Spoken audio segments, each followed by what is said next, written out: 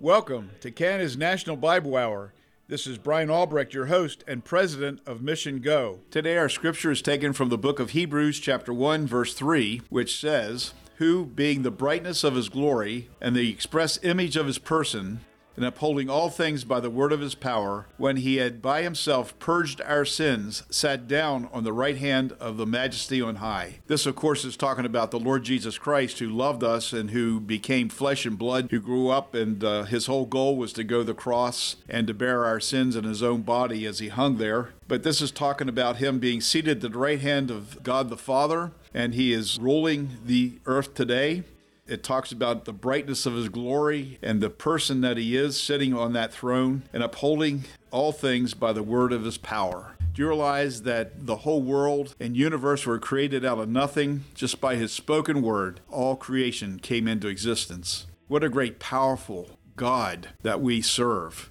What a great Savior that we have, who loved us unconditionally, takes us just the way we are, purges our sins, and allows us the freedom to become children of God as we exercise faith in him, and we can serve him, and we can bask in his presence, and we can do his work and do his will here on earth.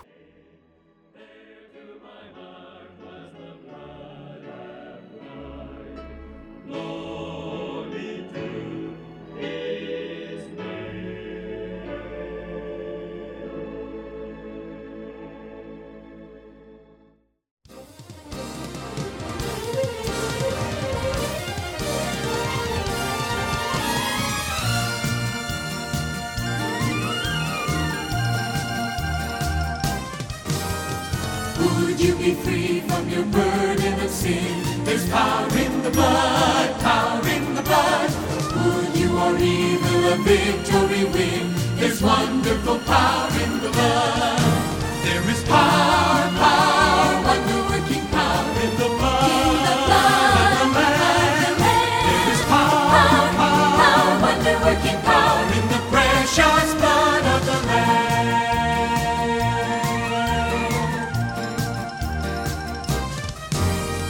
Would you be whiter, much whiter than snow? There's power in the blood, power in the blood. Sin stains are lost in its life-giving flow. There's wonderful power in the blood. There is power, power, wonder-working power in the blood of the Lamb. There is power, power, wonder-working power in the precious blood of the Lamb.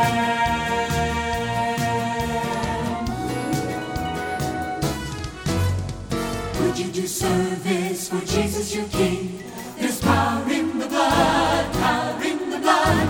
Would you live daily his praises to sing? There's wonderful power in the blood. There is power, power, wonder-working power in the blood of the Lamb. There is power, power, wonder-working power in the precious blood. In the precious blood of the Lamb. There is power, power, wonder-working power in the blood of the Lamb. There is power, power, wonder-working power in the precious blood. In the precious blood, in the precious blood of the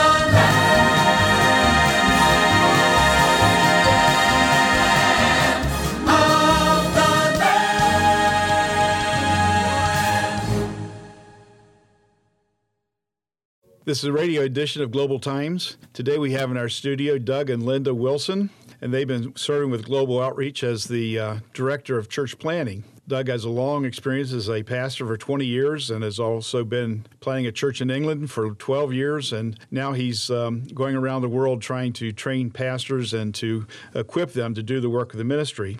But one of the things that I just recently found out about was the fact that not only are they good musicians, but I understand that music was a reason that they actually got together in the first place as husband and wife. And so I wanted to share that story with our listening audience today. Doug or Linda, why don't you tell us how you got together? Well, thank you, Dr. Albrecht. We began Bible school together back in the early 70s.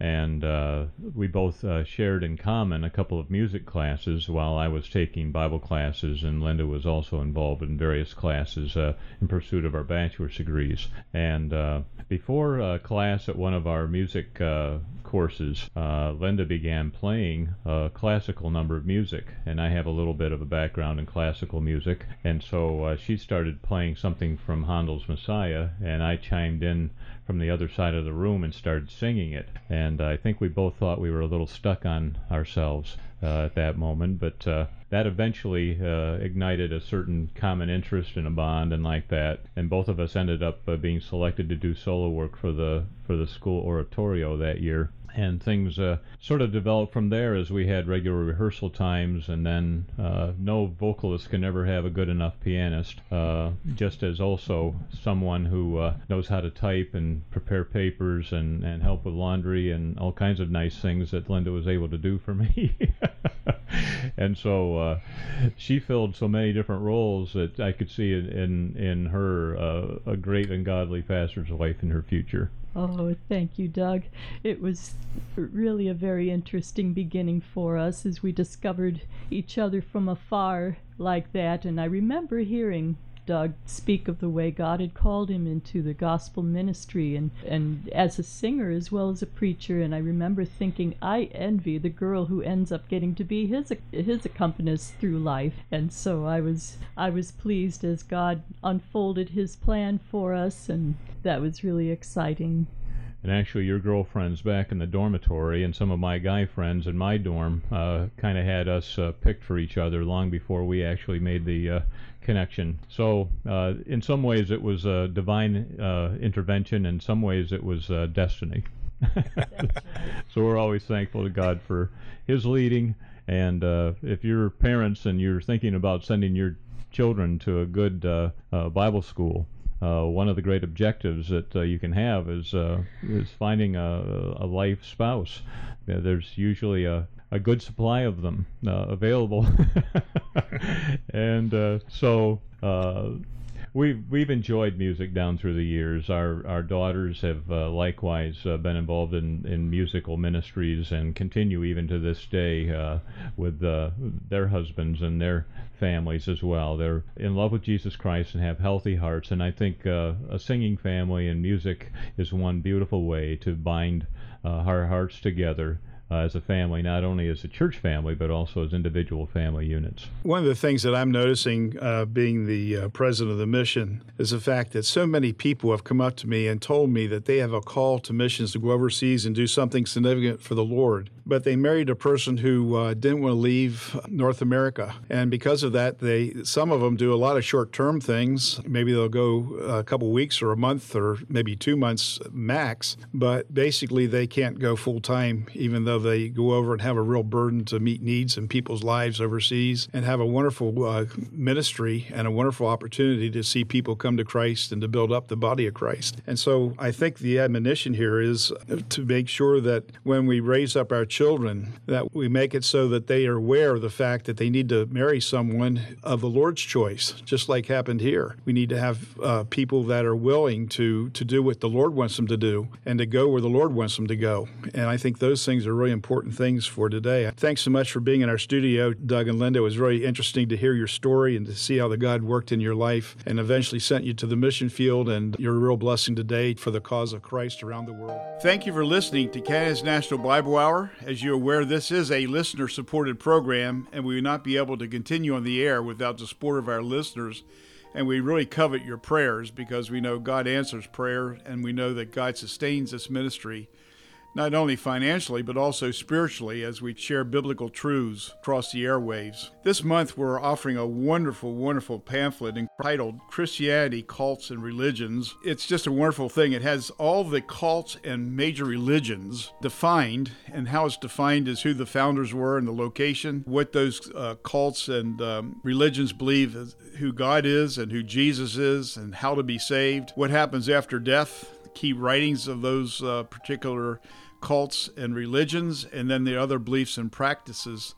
It's done in a really nice booklet, and it's done very well. It starts out with the truth is the Bible, and then it goes and compares all these different organizations. It's a very valuable little tool. This is really a good tool, especially when you run into people that have other beliefs, and you can have it quickly defined, and you know how to defend your Christian faith. Also, in the back panel, it has questions that are answered biblically to be able to refute these false doctrines that are being taught all around the world today. To get your copy, you need to write to Canada's National Bible Hour, Box 1210, St. Catharines, Ontario, L2R 7A7, or in the United States at Box 2010, Buffalo, New York, 14231. I would highly recommend that you write in to get this booklet entitled The Cults of Religions. Thank you very much. My stubborn will at last have yielded. I would be thine and thine alone. And this the prayer my lips are bringing, Lord, let in me thy will be done. Sweet will of God, still fold me closer till I am wholly lost in thee. Sweet will of God, still fold me closer till I am wholly lost in thee.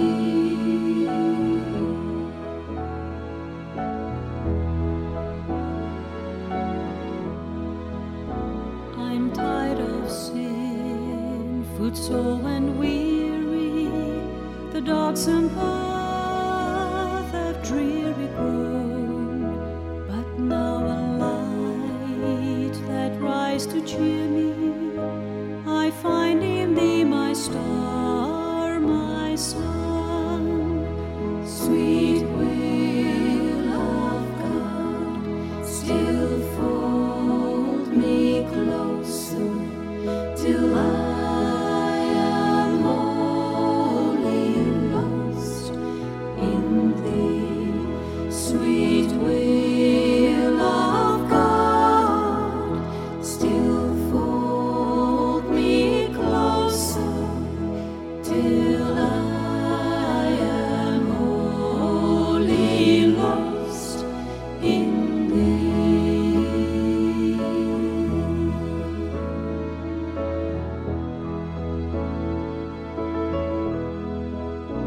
Thy precious will, O conquering Saviour, doth now embrace and compass me.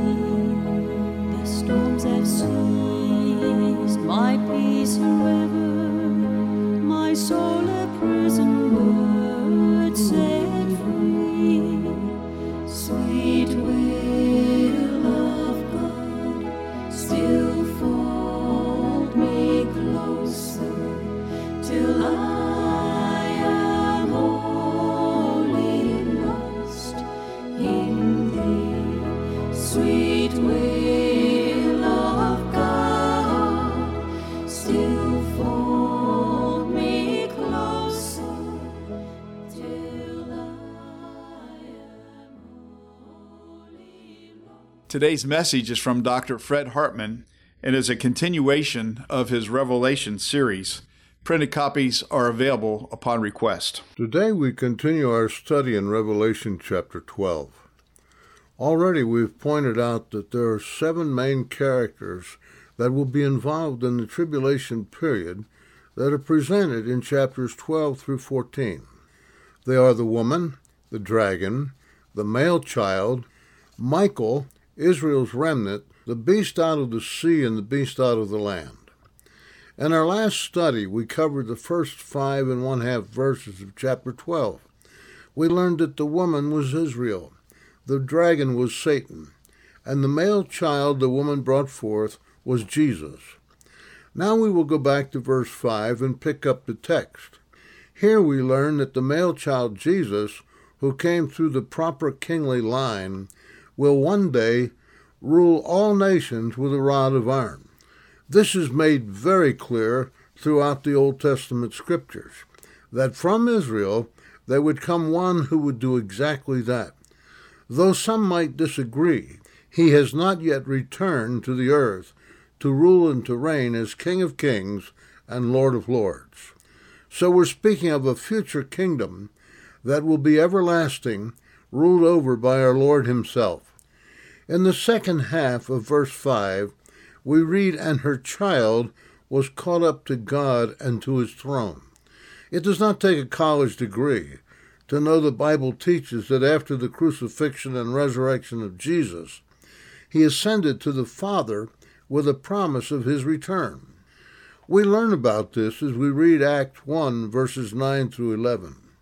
"And when he had spoken these things, while they beheld, he was taken up, and a cloud received him out of their sight.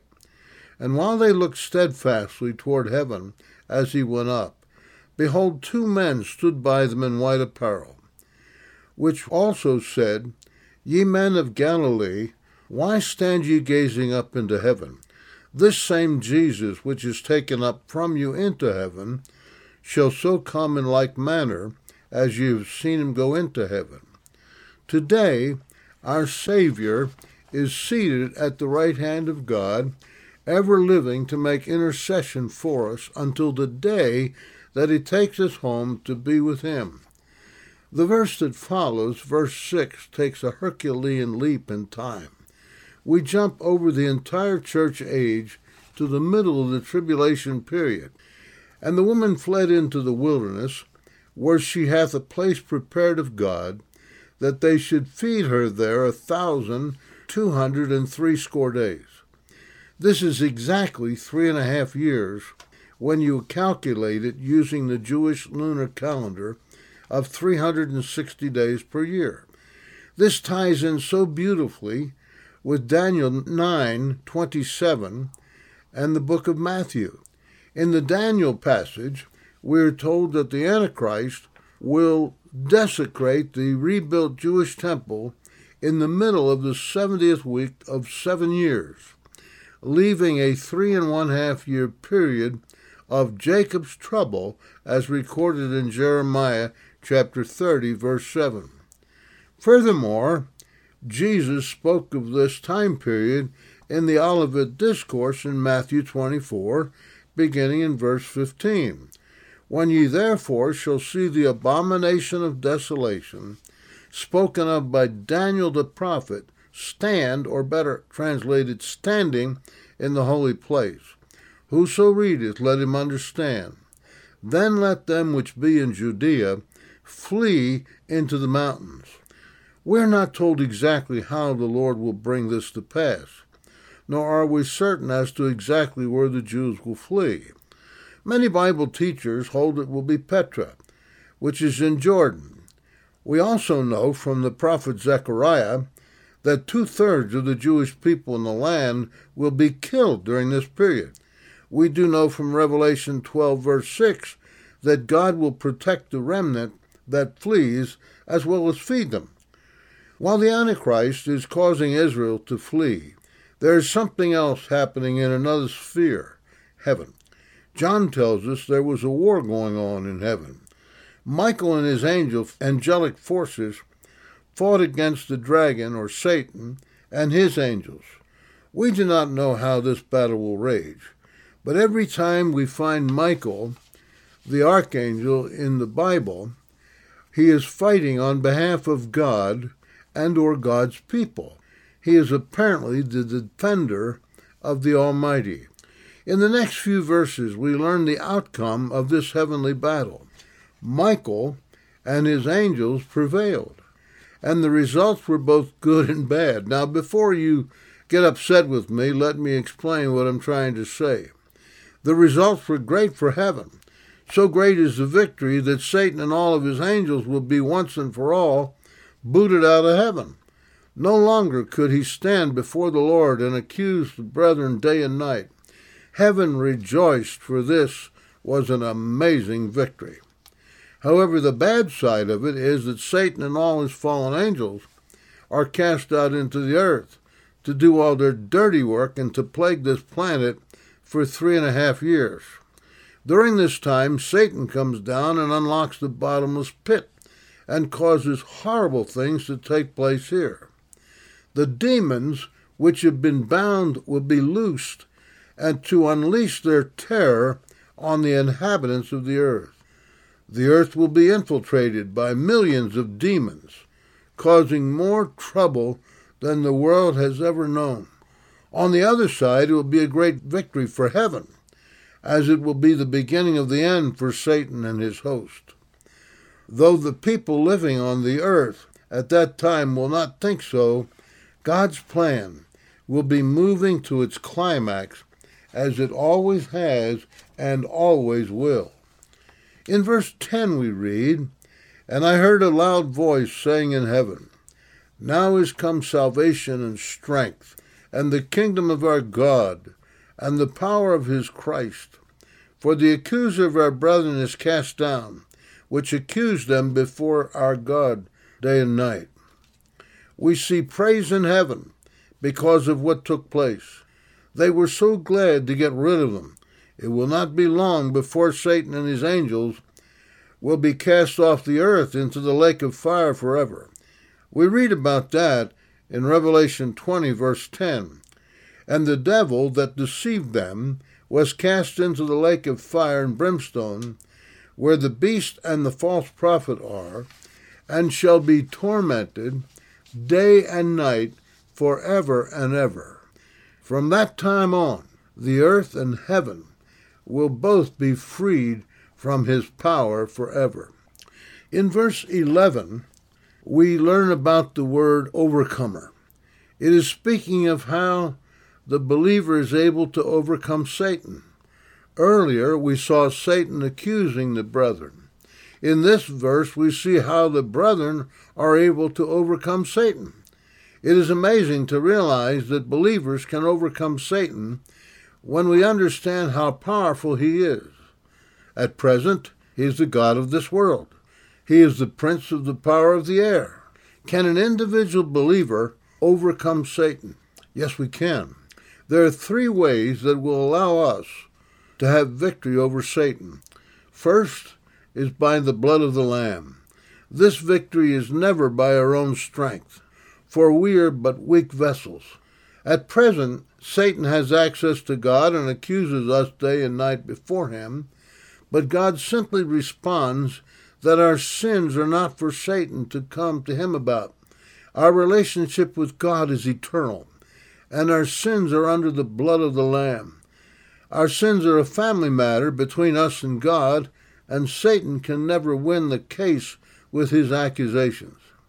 However, this never gives us the right to commit sin, and if we do, we need to confess it to the Lord right away.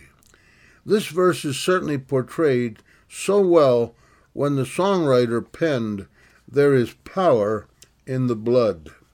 The second way that we can overcome Satan is by the word of their testimony. This way teaches that we can overcome Satan by a strong and very clear testimony for Jesus Christ. Your own personal testimony of the saving grace of Jesus Christ will often cause Satan to be defeated.